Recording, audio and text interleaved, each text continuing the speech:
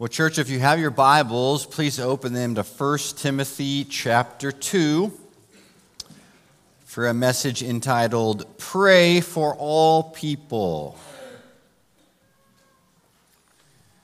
So as you know, we're going through 1 Timothy, and this is written by the Apostle Paul by the power, inspiration of the Holy Spirit to Timothy, who is a leader at the church at Ephesus.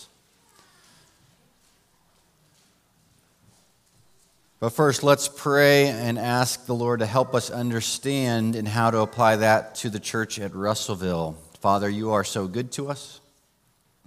You are merciful and you're kind and you're holy, holy, holy. And we get to spend all eternity with you because you have purchased us by the blood of Jesus Christ, who was a ransom paid for us. Lord, we worship Jesus. Jesus, we love you. We thank you for what you did for us.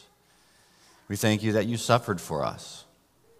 And we thank you that you told us the truth, that you are the Christ, you're the Messiah, truly man, truly God, who paid for all of the sin that we committed, past, present, future. We thank you that our eternity is secure and that no matter what goes on in this world, we have no fear, because fear has to do with judgment, and you have said that we will not be judged because you were judged in our place, and we thank you for that. Lord, we just ask that you would help us to understand this word. Lord, how to pray for all people. Lord, teach us, we ask it in Jesus' name. Amen. So let's look at 1 Timothy chapter 2. Let me read 1 through 7, and then we're going to go back and we'll break down each verse. Just as a side note, isn't it an amazing thing that what we get to do? I mean, you think about that. We have the health and the mental capacity and other abilities to be able to come to a location and to be able to actually read words on a page and comprehend them, understand them, and apply them to our lives. I mean, we are a very, very blessed people. We are not worried that someone is going to arrest us for doing what we are doing.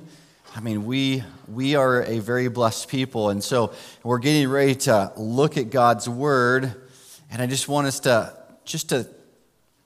just think about that we are a very, very blessed people to be able to do what we are about to do.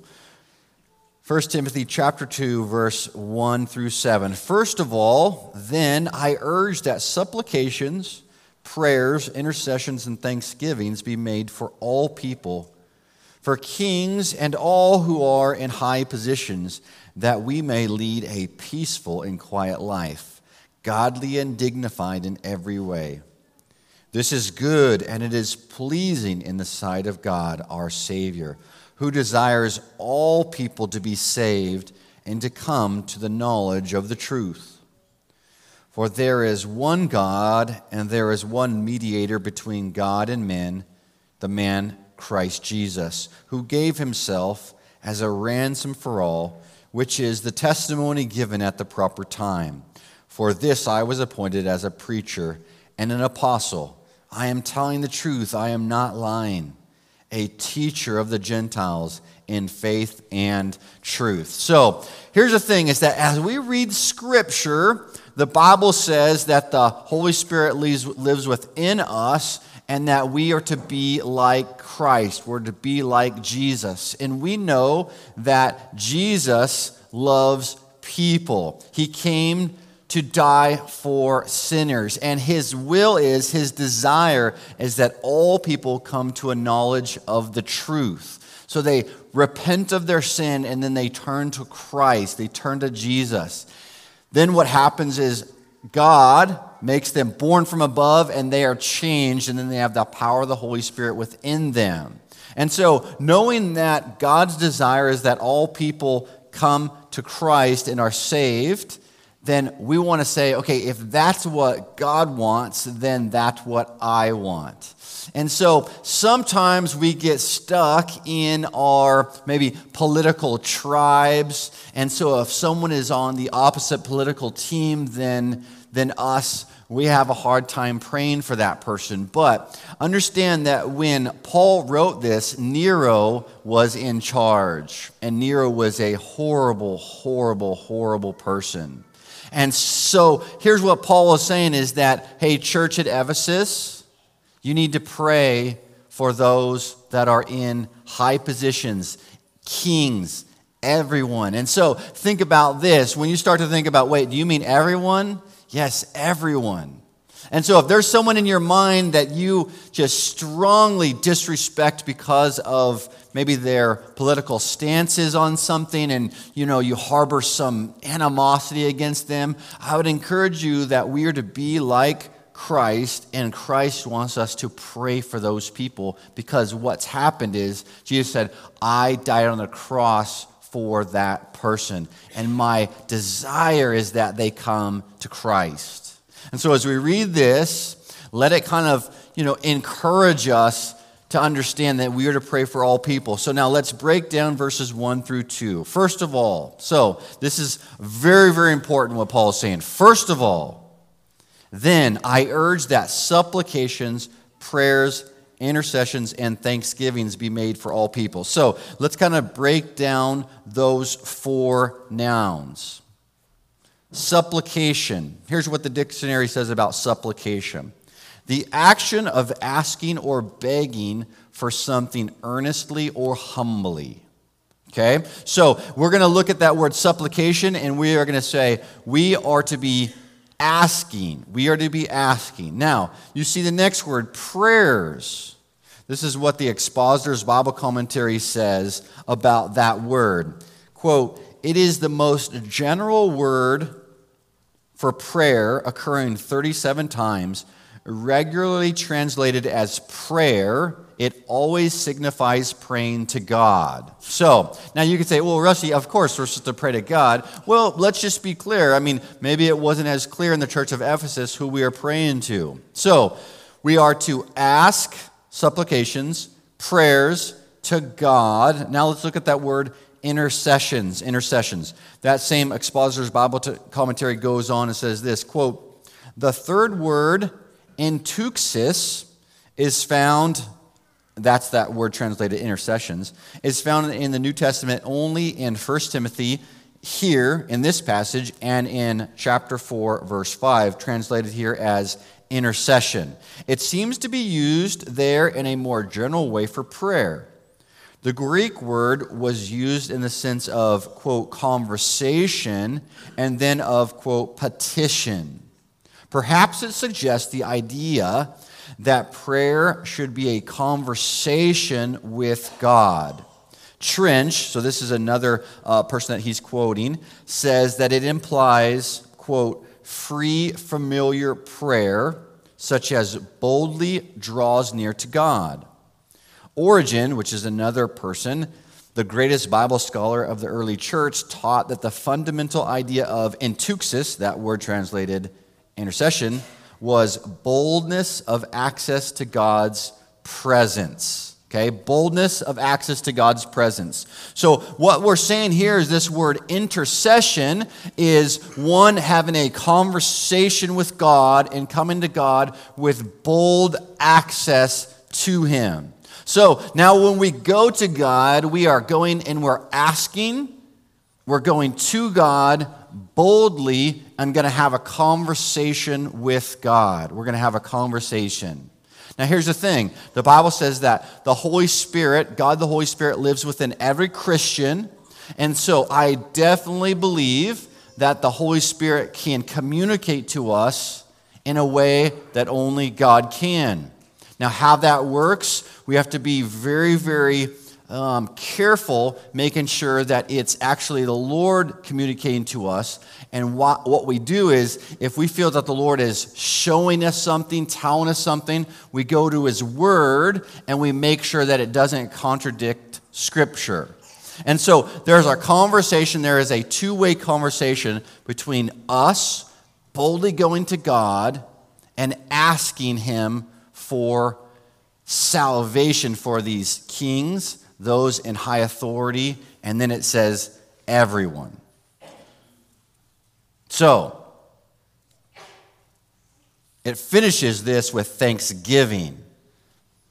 So we come to God with an attitude of thanksgiving. Now, when you thank someone for something, it's usually because they have given you something. So when we go to God petitioning on behalf of someone else for their salvation, asking, boldly entering into a conversation with God, we're going to thank him for what he has done and what he will do. What he will do. And so we want to have faith. So let's just break this down to a practical level. If you have a neighbor that doesn't know Christ, let's say they are a very prickly person. The Bible says this, is that we are encouraged to pray for that person boldly that they receive Christ as their Lord and Savior. Okay? Now let's go on and see what happens. So verse 3, this is good and it is pleasing in the sight of God our Savior. So if you're a person who says, you know what, I'm a new Christian, what is good, what pleases God? Well, here's the thing, is that it pleases God for us to pray for the lost. That is pleasing to God. There are different ways that we can please God, and one of them is praying for those that are lost. So as you wake up in the morning, you say, I want to start off by pleasing the Lord. Man, a great way to do that is thinking of someone that is in your circle or is maybe the President of the United States and praying for that person. Praying for that person. Look at verse 4. Who desires all people to be saved and to come to the knowledge of the truth. So God desires that all people to be saved. Guess what? You know why you're saved? You know why you have received Christ as your Lord and Savior? Is because God desired that. God called you to himself. Now here's the thing. A lot of times we don't talk about hell and we don't talk about those who don't repent of their sin. But we don't want to leave that out. And so I'm going to read two passages about those who actually don't receive Christ as their Lord and Savior, who aren't saved. And my hope is this. My hope is that it spurs us on, and the reality of what is going to happen to those who don't receive Christ as their Lord and Savior sets in. So turn with me to Mark chapter 9, starting in verse 42. This is Jesus talking about hell. Hell is a place where those who reject the saving faith of Jesus, what he's done for them on the cross, those who reject Christ, this is where they will go to spend all eternity. Whoever causes one of these little ones who believe in me to sin, it would be better for him if a great millstone were hung around his neck and he were thrown into the sea. And if your hand causes you to sin, cut it off. It is better for you to enter life crippled than with two hands to go to hell, to the unquenchable fire. So just stopping there, Jesus is saying this, is that hell is an unquenchable fire. I don't know about you, but I've gotten burned, and man, it hurts. It is a very, very painful thing. And that's just for a moment. What this is saying is that hell is an unquenchable fire. Verse 45, and if your foot causes you to sin, cut it off. It is better for you to enter life lame than with 2 feet to be thrown into hell. And if your eye causes you to sin, tear it out. It is better for you to enter the kingdom of God with one eye than with 2 eyes to be thrown into hell. Verse 48, where their worm does not die and the fire is not quenched. Revelation chapter 20, verses 11 through 15. Then I saw a great white throne and him who was seated on it. For his presence, earth and sky fled away, and no place was found for them. And I saw the dead, great and small, standing before the throne, and books were opened. Then another book was opened, which is the book of life. And the dead were judged by what was written in the books, according to what they had done. And the sea gave up the dead who were in it. Death and Hades gave up the dead who were in them. And they were judged, each one of them, according to what they had done. Then death and Hades were thrown into the lake of fire. This is the second death, the lake of fire. And if anyone's name was not found written in the book of life, he was thrown into the lake of fire. Now, the book of life is all those who have received Christ as their Lord and Savior. All those who have repented of their sin and come to Christ, believing that Jesus died on the cross for their sins and he rose again on the third day. These are the people whose names are written in the book of life.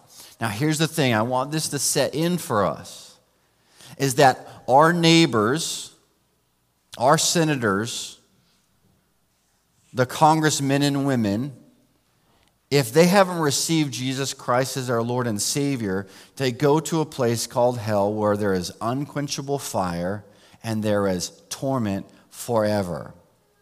Now, it would be one thing if I told you that it was 1,000 years of torment, they would get out and then they would have another chance. Or maybe if I told you it was 1,000,000 years of torment and then they would have another chance. But the Bible says this, is that it is final. When we leave this earth, the decision whether or not to follow Christ is eternal.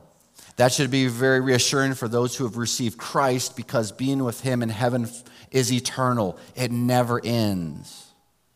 And guess what? It's not based on our goodness. It's based on the finished work of Jesus Christ. He's paid the penalty for our sin. So when we sin and we mess up again, the Bible says this: we do not lose our salvation, because our salvation did not depend upon us. It did not depend on our righteousness. It depends on the righteousness of Jesus Christ. And here's the thing. The Bible says that he was paid a ransom. A ransom. And a ransom, if someone is kidnapped and they're held hostage and they write a note, I will give this person back if you pay the ransom. You give them the ransom and then the slave is set free. That is what has happened. We were all slaves to sin, and Jesus said, I will pay the ransom. He paid it. We're set free. So all of us in here that have received Christ our Lord and Savior, we could take a deep breath, think, okay, I am saved, I'm secure. But here's the thing. What Jesus is saying to us is, yes, even though you are saved and you are secure, I still love people. And I want them to come to a knowledge of the truth. I want them to know me. I want them to experience the forgiveness of sins. And I want them to be with me forever. And how do we do that? Well, there's multiple ways. But in this passage, what the Bible is telling us to do is to pray. Look again at verse 1. First of all. And so what that is saying is a congregation, first of all, what we need to do is to pray for the salvation of everyone. Of everyone. Look at verses 4 through 7. For there is one God, and there is one mediator between God and men, the man Christ Jesus, who gave himself as a ransom for all, which is the testimony given at the proper time. For this I was appointed a preacher and an apostle. And so Paul goes on and says, listen, I am telling you the truth. I am not lying. Think about that. We saw last week that Paul stood as Stephen was executed. And do you remember what Stephen prayed? Do you remember as Paul was standing there, they put the clothes around him, those that are participating in the murder, as they gathered up stones and they threw them at Stephen's head, crushing his skull. And as Paul stood there approving of the execution. Stephen cried out.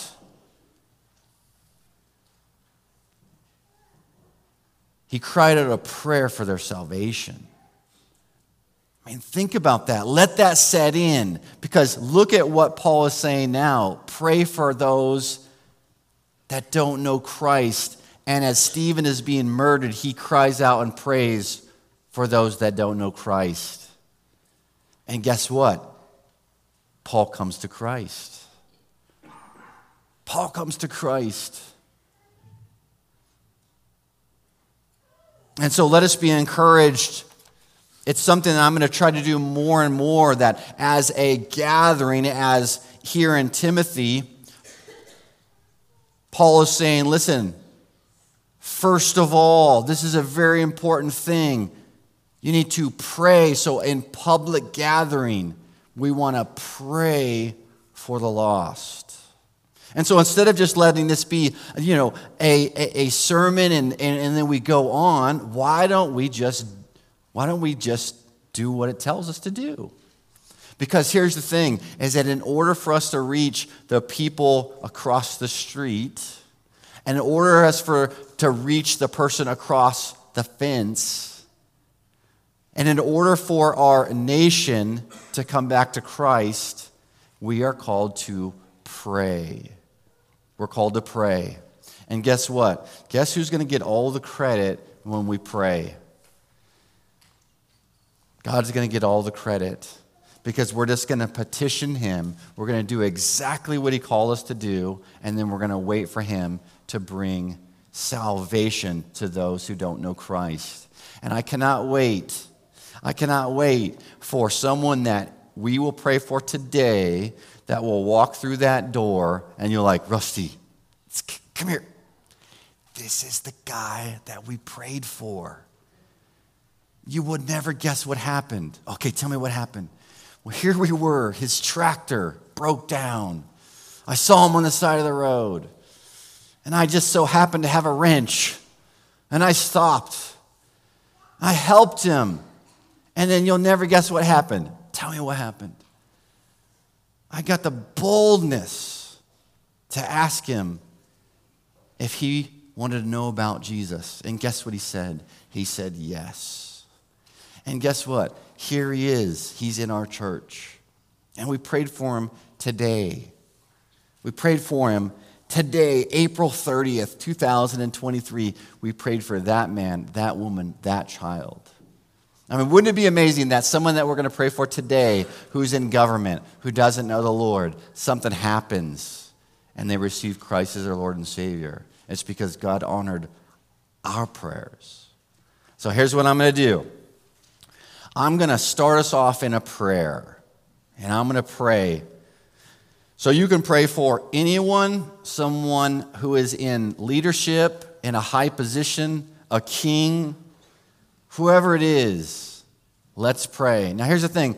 I don't know who in our government is a Christian or who's not. So let's not get offended if someone prays for someone and you think, well, they are a Christian. Okay, then we're just going to pray for them. But here's what I'm going to do is I'm going to lead us off in a prayer, and then I'm going to ask that our congregation prays as well. And so you could be praying silently, but I'm also going to ask you to stand and pray. See, here's the thing, is that I don't want this to be a performance where, everything has to be so strict. I wanted this where a congregation of people have come together. And so I want it to be where you think, you know what, I'm a Christian and I could pray, and I would love for you to stand and pray for someone for their salvation, okay? So I'm going to pray, and then I'm going to ask you to pray, so if people will stand and pray, and then I will close us in prayer. So let's do what our God has told us to do. Father, in Jesus' name we come to you. Lord, we come asking to you boldly for salvation for those in our government. Lord, I'm going to focus just on all of the senators. Lord, all the senators in Washington. Lord, I don't know which one of them are yours and which one of them are not. But Lord, I pray that you would save every one of them, that you would lead them to a knowledge of the truth. They would feel the love of Jesus Christ overflowing them right now, whether they're on a plane, whether they're in an office, or whether they're in a restaurant, that they would start to feel the love of God. Lord, I pray that you would save them, that you would set them apart, because you have painted a very scary picture of where those will go who reject you. And Lord, we do not want them to go there. No matter how in opposition they are to our moral views or what they have done, Lord, we want them to receive grace and mercy, just like you showed grace and mercy to Paul as he stood there in approval of a murder. And Lord, just how you have shown grace and mercy to us when we turned our back on you. Lord, show grace and mercy to the senators. We pray that you would save them. And now, Lord, I pray that you would hear one of your other saints as they cry out to you for salvation for someone else.